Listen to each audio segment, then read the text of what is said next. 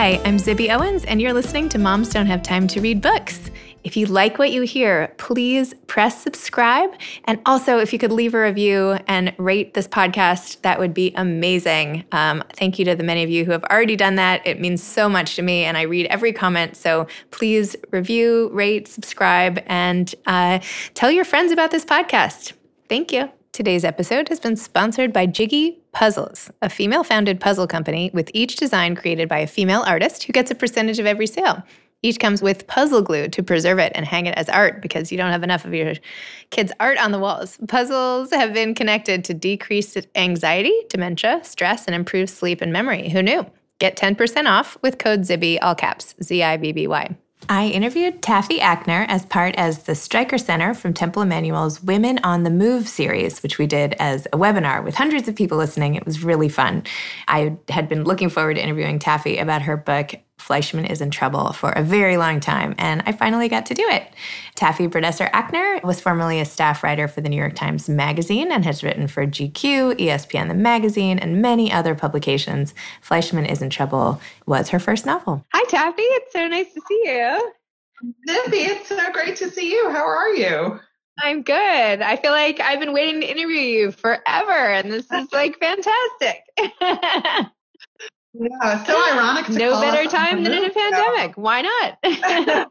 We are not on the move anymore. That's true. We are sedentary women. Still. Completely sedentary. Yes. Listless, if in fact. Okay, so recovering women, here we are. Well, congratulations on all the success that Fleishman Is in Trouble has had. And your upcoming paperback coming out July 7th is so exciting. Thank you. Maybe by July 7th, there'll be a way to non-virtually promote, but who knows? Who knows? Who knows? I'm sure that most people attending this webinar already are familiar with your book, but just in case there are a few people out there who may not have read it, would you mind giving your quick spiel about it? My quick spiel about it. First, I just want to say thank you for having me. And also, I'd like to give a shout out to my Aunt Lois Akner and my mother, Daniela Shalmoni, who have followed me around for this tour. So I just want to say hello because I know they're in the audience.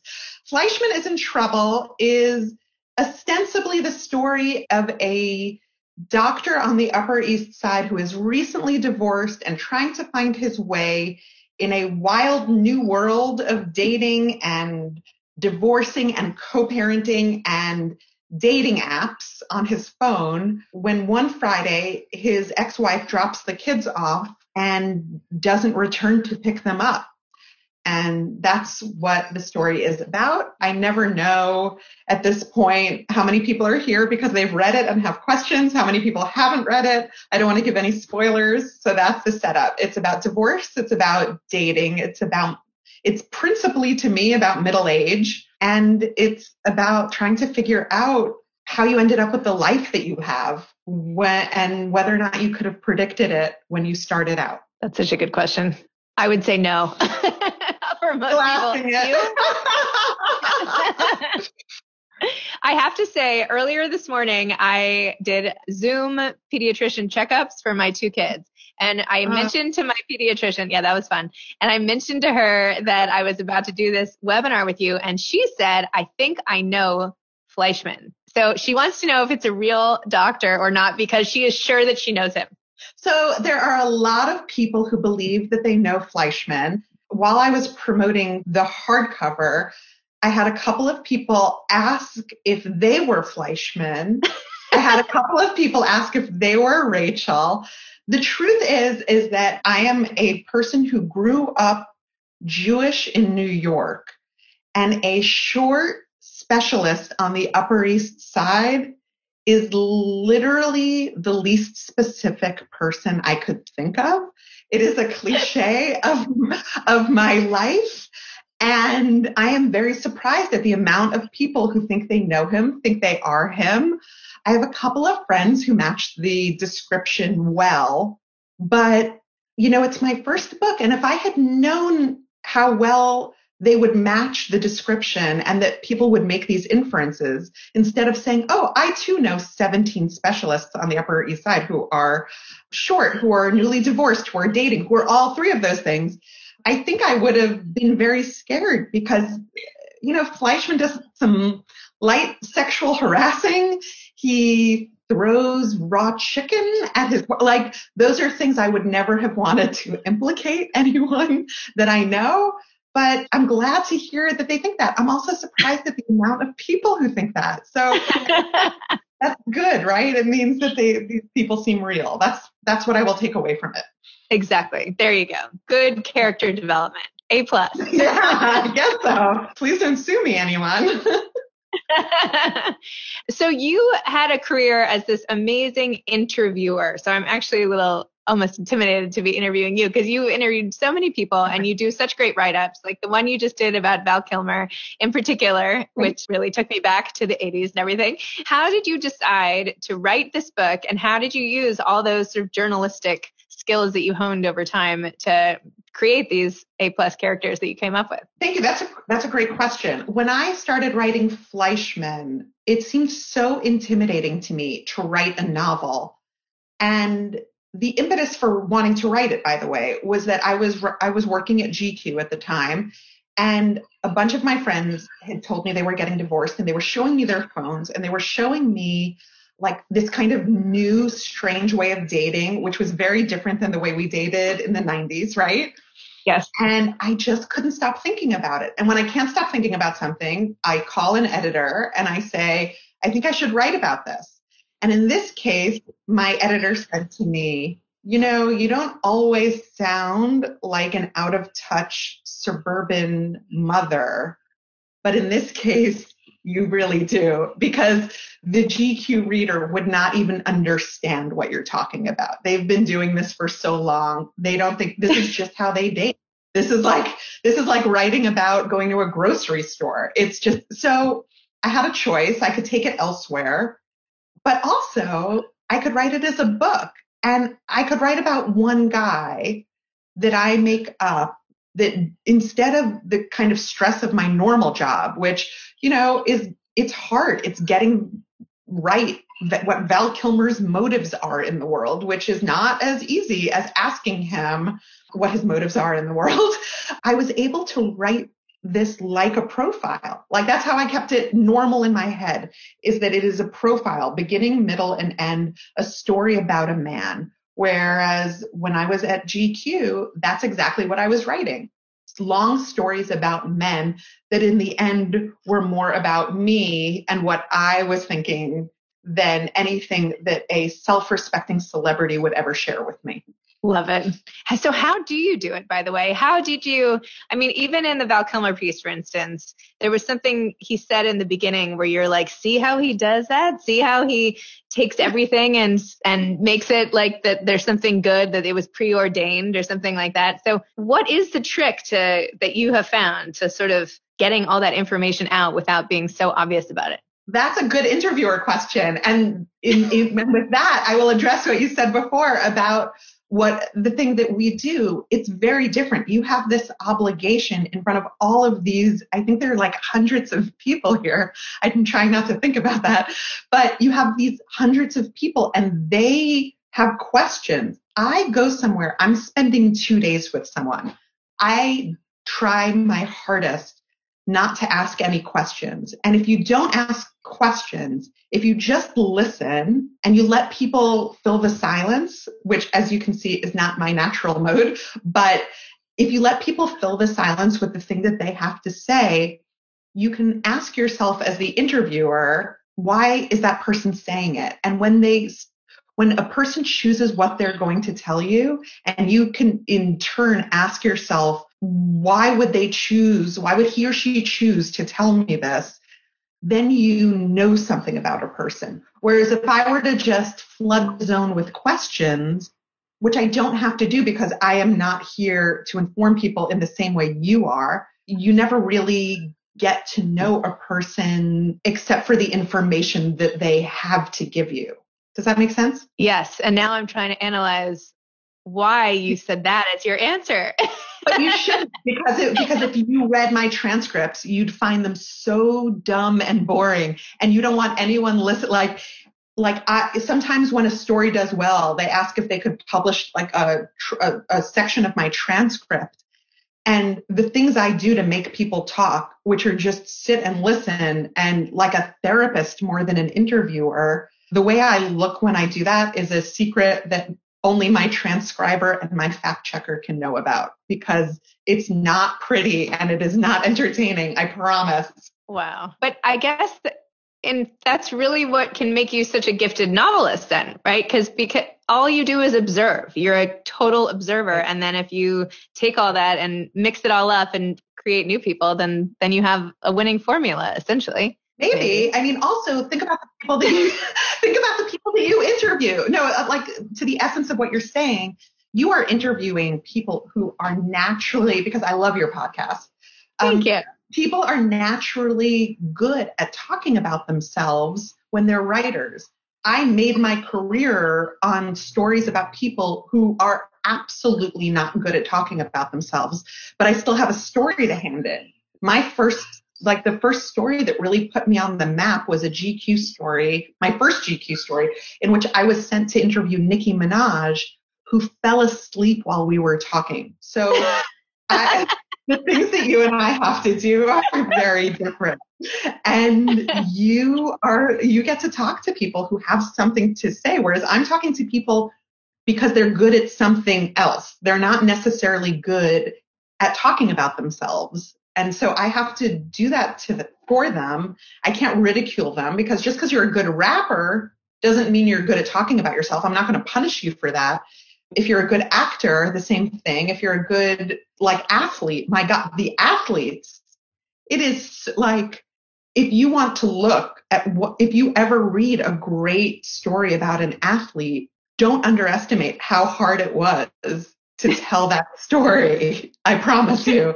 I'm not disparaging athletes. They're used to kind of a press conference style way of talking about themselves. And more than anything, they want to protect themselves. So if you ever read one of the great ones, and there are great ones, just know that was harder than anything I ever had to do in the non-athlete space. So interesting. I think, though, that a challenge, at least in interviewing authors who are touring for a book, that I found at least, is that they're some authors can be super media trained. So I feel like my whole job is to get past all the canned answers, and those are so boring. I just really want to get to know people. I'm excited to get to know you. And so the things that they prepared, I don't want to hear those things. I can read them somewhere else. So I don't know. It's all fun though. I agree with you. The most shocking thing that happened to me was getting interviewed when this book came out. And I think about the nature of the answers I gave. They were all true, but they were only true in that minute, or they were the thing that I thought to say, because there's so much pressure in a conversation. It made me really rethink the idea that can you get to know somebody during an interview? Is this a good way of getting to know someone? The first interview I came back to do after my book tour was Tom Hanks. And I had an existential crisis about whether or not, is there any way to get to know Tom Hanks? I didn't have one question. We were just kind of running down the clock. And I was like, I don't know. I don't know if this is a valid way. You tell me, tell me what you think I should know, because I don't even know what this is anymore. That's what it became to me. It became like interviewing after this book tour became like when you stare at a word too long and it becomes just a string of letters. What am I doing here? What am I is there any way to get to know somebody? I don't know. I still don't know the answer. I mean, I told you my mom and Aunt Lois are here. Maybe after they'll tell me whether or not that was the authentic version of me. I have no idea. And as you can see, it's plunged me into a space of, I don't know what the hell I'm doing anymore. Which is the space I would say 9 out of 10 people live in. So there you go. You're just, I mean, I think because you got me there. I really do think it's possible to get to know somebody, because I don't know, my husband always says, don't call what you do interviewing, because you just want to chat with somebody. Can you get to know someone if you chat with them for 30 minutes at a cocktail party? I would argue yes. You don't know? You don't know. I don't know. I'm so self-conscious at a cocktail party. Okay, maybe not a cocktail. How about you're sitting next to them at a dinner And it's just, you have to have a conversation, right? You could get to know someone a little. Or you get to know the most ideal version of them. Like, if my husband overheard this, I don't know what he's thinking. Maybe he's thinking, wow, she doesn't sound like half the monster she normally is. Or maybe he's thinking she's shyer than this in real life. He's not thinking that. Or maybe he's thinking, like, what I'm saying is a facade I put on. I don't know. We are in the soup. We are. I feel terrible. I hope that other people are interested in this. This is the stuff I find fascinating, but it's not my typical. I'm sorry, everyone. No, I love it. Are you kidding? I feel like now we have to. Our husbands have to come in and say, "Is this really what these two women are like, or are they?" You know, maybe. I feel like, you know, I don't know. Okay, well, let's get back to your book. Okay, so now we know what inspired you to write the book and all of that. What was your process like writing? How long did it take you to write? Where do you like to write? Give me like the process stuff. Please. The where do you like to write is what I call like a man question. Like, all of the male writers I know have a place where they could write. And I can tell you this. I wrote my book on an airplane with my child straddling me and crying, not being able to see the keys. I wrote my book in the you know how like some Nordstroms have a couch in the bathroom? I wrote a big chunk of it there. I wrote it at the bakery in town. I wrote it in the car outside of a McDonald's, because McDonald's have good Wi-Fi. And if you sit there, I wrote it especially in the 90-minute period where you drop kids off at a birthday party and don't have to pick them up yet. I have a lot of friends here who used to think I was a very generous carpooler because I would do both ways because of that. And now I don't. So I think they wonder exactly what happened to me. But because of that, and because I didn't need a special place, and I didn't need the wind blowing through my hair in a certain way, because I've never been given those things. I think that those people the more needs you have, the more it will take you a million years to write your book. I wrote this in 6 months, and I wrote it because it was a challenge to myself. I was a freelance writer at the time. I was on contract at GQ and the New York Times Magazine, but that's not a steady income. And I wrote it as a challenge to myself, which was, you have 6 months to try to do something that will get you ahead financially. I'm literally the only person in the history of the world that wrote a novel to make money, which is not a statement on delusion, but a statement on how little you make as a journalist. The idea is always like, how can I continue to do this? And this is, how can I make sure I never miss a basketball game? My children have 600 basketball games a week, and I only have 2 children. How can I ever make it so that I don't miss something that's important to me, that I'm home as much as I can be for bedtime? How can I make it so that I don't have to get dressed all the time when I commute? I see all these people, like, we're all wearing pants, and we're all wearing bras, and we're all wearing, like, our hair is done, and it just feels like it couldn't possibly be that that's how we're supposed to conduct ourselves. Like, if there's one thing that happens after this time, I hope we do away with the idea of like restrictive clothing. My husband has always said to me that he can't believe that we're already in 2020 and we're not all wearing like speed skating unitards. And I'm on board with that. That's how I did it. I did it on airplanes. I did it in between. I did it while the kids were setting the table. I would add a sentence. I would add a page. And then when it looked like I was making it to the finish line, that's when I would say to my husband, take the kids to your mother in Florida for the weekend. Maybe they won't notice I'm there. Or I would volunteer to do stories. I went to interview Antonio Banderas in Budapest. I caught that. Because of the ride, because it would take like 12 hours to get there because there were no direct flights. And an airplane time is really good time. So that's how I wrote the book.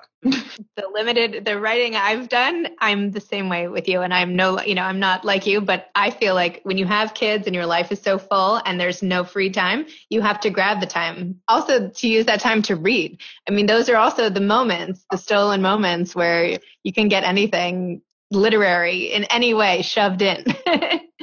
I don't know how you do it. So I don't know how you read and then interview people. Because I can't read as quick. I guess I can't read as quickly as you do. I read quickly. I've also figured out sort of how to skim a lot and research authors. And I don't read every single book, start to finish, every single page.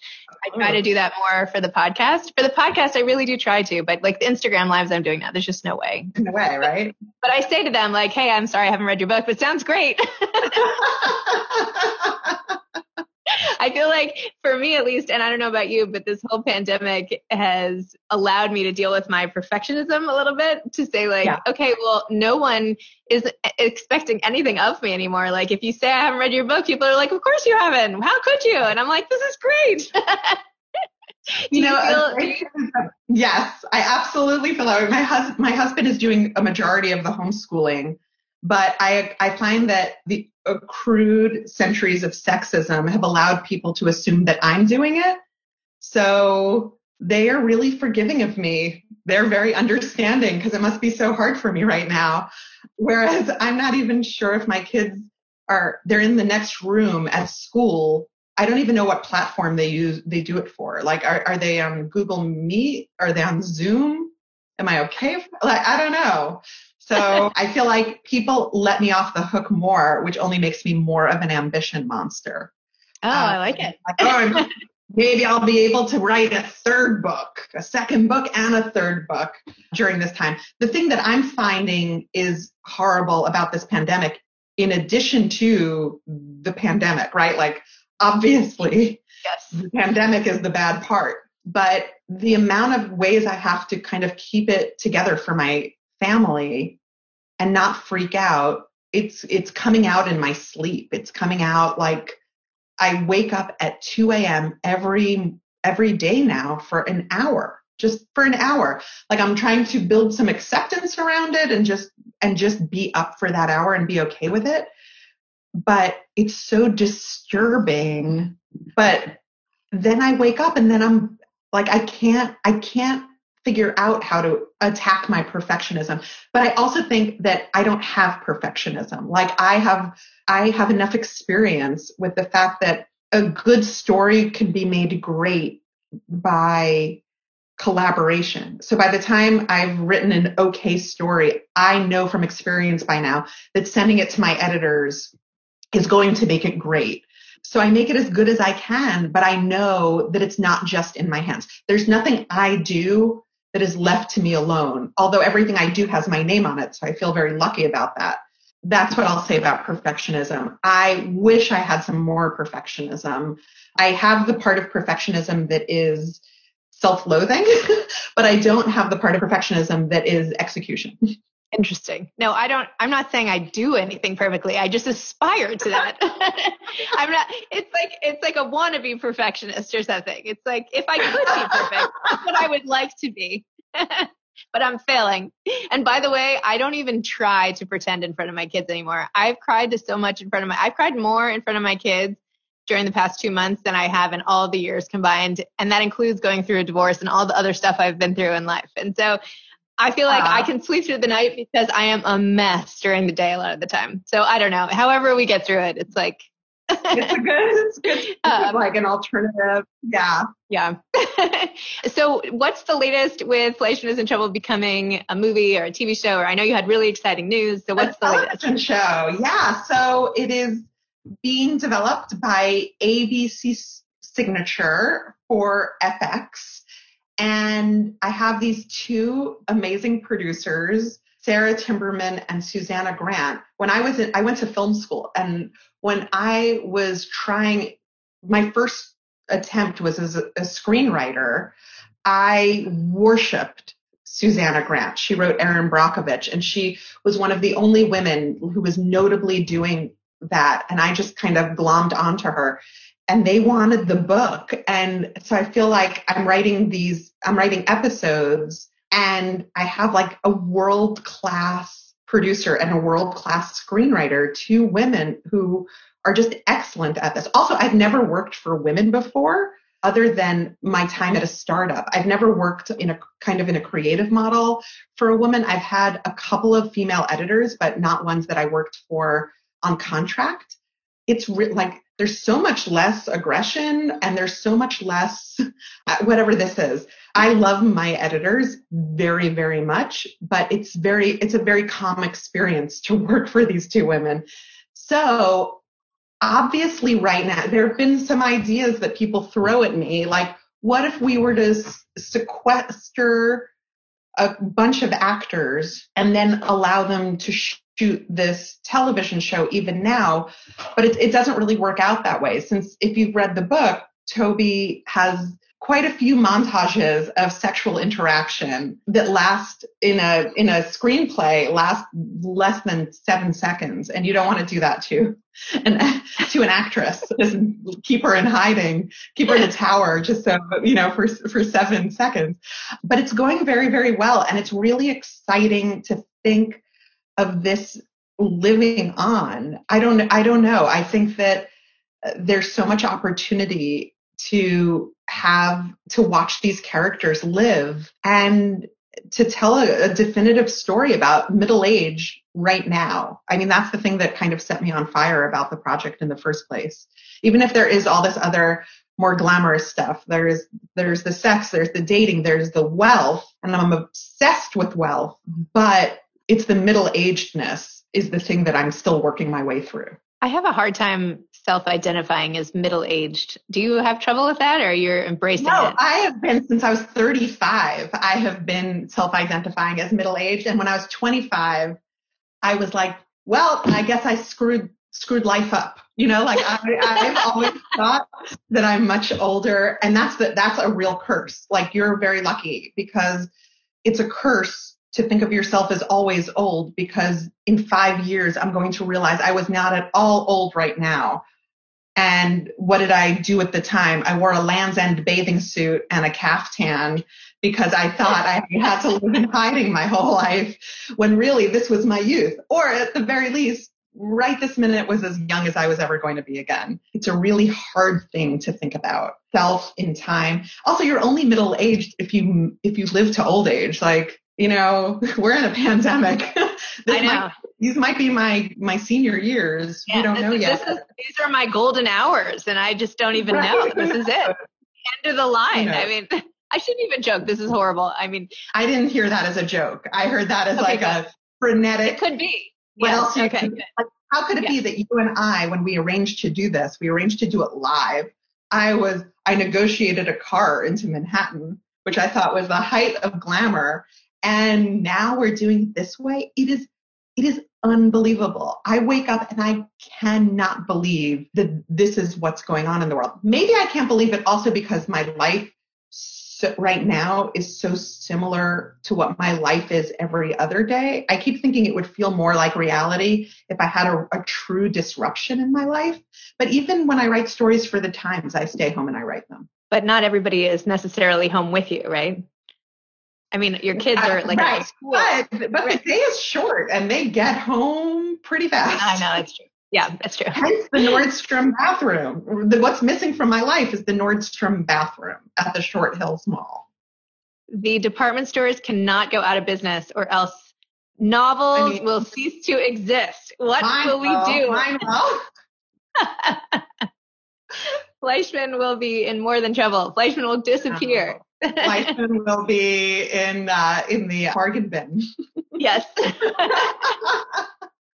So I just have to ask, since this is a Temple Emanu-El Streicker Center function and everything, the role of Judaism in this book in particular, how did that play a role, and how does religion fit into your life? Are you particularly religious, or I don't know, maybe I'm not allowed to ask that. Can I ask that? No, you're not allowed to ask that. That's a very hairy question. I was raised in a very Orthodox household. I went to yeshiva. I went to Yeshiva University High School for Girls. I say yeshiva to this crowd and they say, oh, Ramaz. And I'm here to reassure you that I could not have gotten into Ramaz. I left it. Like, my mother became religious when I was 12. She was very supportive, disappointed but supportive in the fact that I have three sisters, and they all are religious, and I just couldn't do it. And we work as a family very hard now to accommodate each other. And it is one of the things I'm proudest of, that we have not let the variance in our observances become an issue for us. I have Friday night dinner. My kids don't use screens on Shabbat. My kids go to day school. I pay membership at a synagogue that I attend sometimes and that I enjoy when I attend. I am planning a bar mitzvah, and that is the last time I kind of had a crisis around this was when I planned my wedding. Now I plan this bar mitzvah, and I'm trying to think about how do I want it to be? And it always forces me to ask these questions, which are, how do you want to be? Which leads to me saying, how are you 44 years old and you don't know yet? Like, when are you going to figure this out? But when I wrote the book, I did not think of it as a Jewish book. I thought of it as a book about my world, about the kinds of people that I've known. Like, they say, write what you know. And I always rebelled against that, because when I hear that, I think of it as the same thing as people saying, stay in your lane in journalism. You should only be able to write about people who are like you. But, some of the best stories I've done, like I read about Don Lemon, who is a gay Black man. I've written about Gentiles. I've written about all kinds of people who aren't like me. And I really am against the idea that we can only write about the people who are like us. But the thing that writing about people like you is it gives you specificity. It's a way to speak without having an accent, right? Like, I know, it's my first time out. I'm going to write a book. You know what? It's going to be about the people I know. Another aspect of it is that you asked me where I wrote a lot of this book. And the one place I didn't mention, which is crazy because it's where I practically revised the whole thing, but wrote a big chunk of it, was my Aunt Lois, whom I've said is in the audience here, owns the studio next to her apartment, maybe to one day turn into a palace that, I can only hope I will still have access to. But it's where I've gone. And the Upper East Sidiness of this book comes from the fact that I spent days sequestered in her and my Uncle Alan's place, going out to get food, standing in line at the salad place on 3rd Avenue and 85th Street, and noticing how on the Upper East Side, it seems like people are exercising all the time. Like, there is no peak period of exercise. Women exercise. Like, if I wanted to leave writing, the thing I would do is open up an exercise business on the Upper East Side, because people will exercise as much as it's like the water will fill the tank. Like, there's more exercise to be done. And I would watch these women wearing these amazing tank tops that said like lipstick and lunges and eat in and live, love, laugh, and, but first coffee, and all of those things came from seeing them. And all of the Jewish aspects of my book didn't feel like Jewish aspects to me. I am like a post-Philip Roth fiction writer. They felt like a specific American experience to me. So that's how I'll say that. I do know that, like, I didn't think of it as a Jewish book until I named it.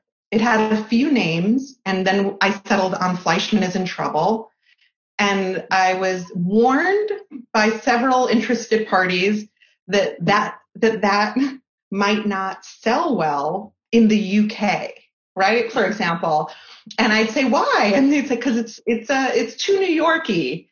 And I'd say, are you sure you're using the right word? Because everyone was very proud of everyone loved the cover, right? Which is an upside down New York cityscape. That's when I found out that it was a Jewish book. And then when I toured, and three things happened. Number one, synagogues were interested in me.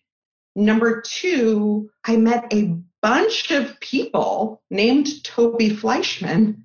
And I had a bunch of people who brought me pictures of their late grandmother or great uncle named Toby Fleishman, and it was remarkable. And young people too.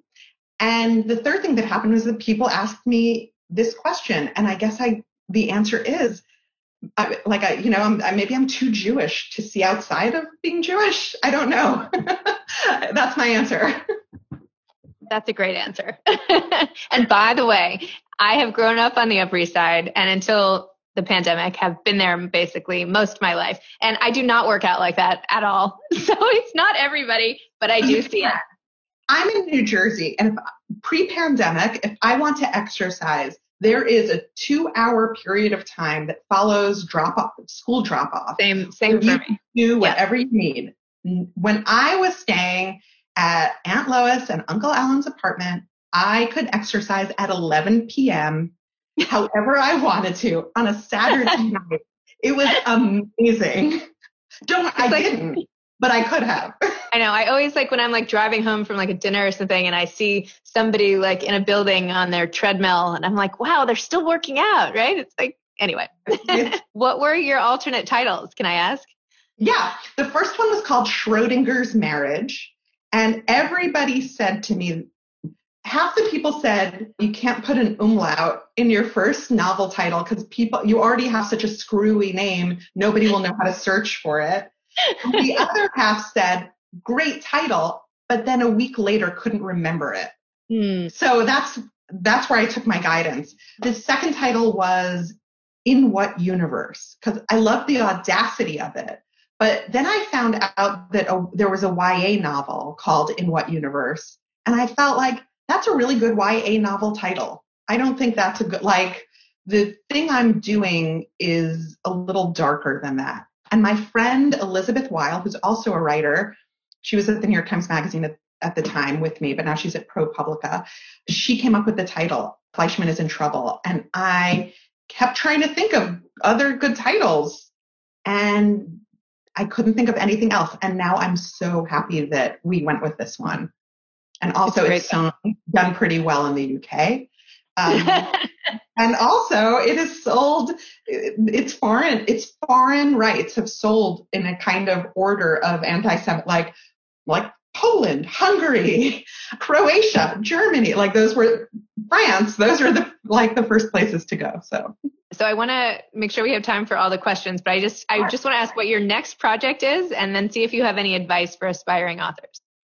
Okay. So what are you working on? What's your next project? My next project, other than the television show, is a new book that will be out next summer called Long Island Compromise. It's about a family from Great Neck and inherited trauma and inherited wealth. And the way Fleishman was ultimately about middle age and gender and relationships, which are all kind of one thing, if you follow it down the hole. This is about the disappearing middle class, and this is about wealth in the suburbs, wealth among Jews, and the way it's really, really hard to get ahead now in a way that it wasn't for my parents' generation. And my advice for aspiring writers is, it depends. You know what it is? It's in no way to despair. It's a good question to not ask anybody's advice and to not listen to anybody's advice. I think that every time you ask for an opinion from someone that you admire, for example, you take that to be the absolute truth, when it's entirely possible that you are going to be better than the people that you admire. And asking advice of writers, reading writer blogs, which I've done, listening to writer podcasts, is an excellent way to convince yourself that you are writing when actually you are not writing. You are doing the opposite. You are taking in information that will make writing impossible. The more information you have, the harder it is, I think. Again, that's me as a patented terrible student. But I think that if you ask people too many questions and you start listening too much, the only way to be a writer is to write. the only person who can call themselves a writer is someone who has written today. There is no amount of doing anything other than writing that will leave you with a page full of writing. And 100% of unwritten novels don't get sold, whereas you stand a chance. So just write. Do not believe in writer's block. It was invented by people who want you to feel bad. You can always write the next sentence and just go. And I can't wait to read whatever you have to write. There are so many people who are saying that right now is a bad time to write. And there's so many people who are doing this thing where they're making it so that you feel bad about writing or that you're thinking it's impossible. I see it on Twitter all day. Nobody will be able to produce good art right now. You know what? Some days are bad and some days are good. You can still do it. Don't let anyone tell you that. And so now for someone who had no advice, that was my advice. But you have to put an asterisk and say that it's okay if people listen to my podcast to inspire them. Yours isn't a how-to podcast. Yours is a great reader podcast. That's why I listen to it, or else I couldn't listen to it because I cannot listen to that. Okay, good. Just making sure you didn't rule me out there. No. Well, thank you so much for this conversation. Thank you so much for having me, Sibby. Thank you. Thanks for listening to Moms Don't Have Time to Read Books. Please don't forget, subscribe, rate, and review this on iTunes. Tell your friends about it. Spread the word. Thanks so much for listening. I really appreciate it. Thanks so much to Jiggy Puzzles for sponsoring today's episode of Moms Don't Have Time to Read Books. Get 10% off with code ZIBBY at jiggypuzzles.com. Thanks so much to Steve and Ryan at Texture Sound for the sound editing. And thank you to Morning Moon Productions for providing this fantastic intro and outro music. Thanks for listening. You could always email me at zibby@zibbyowens.com.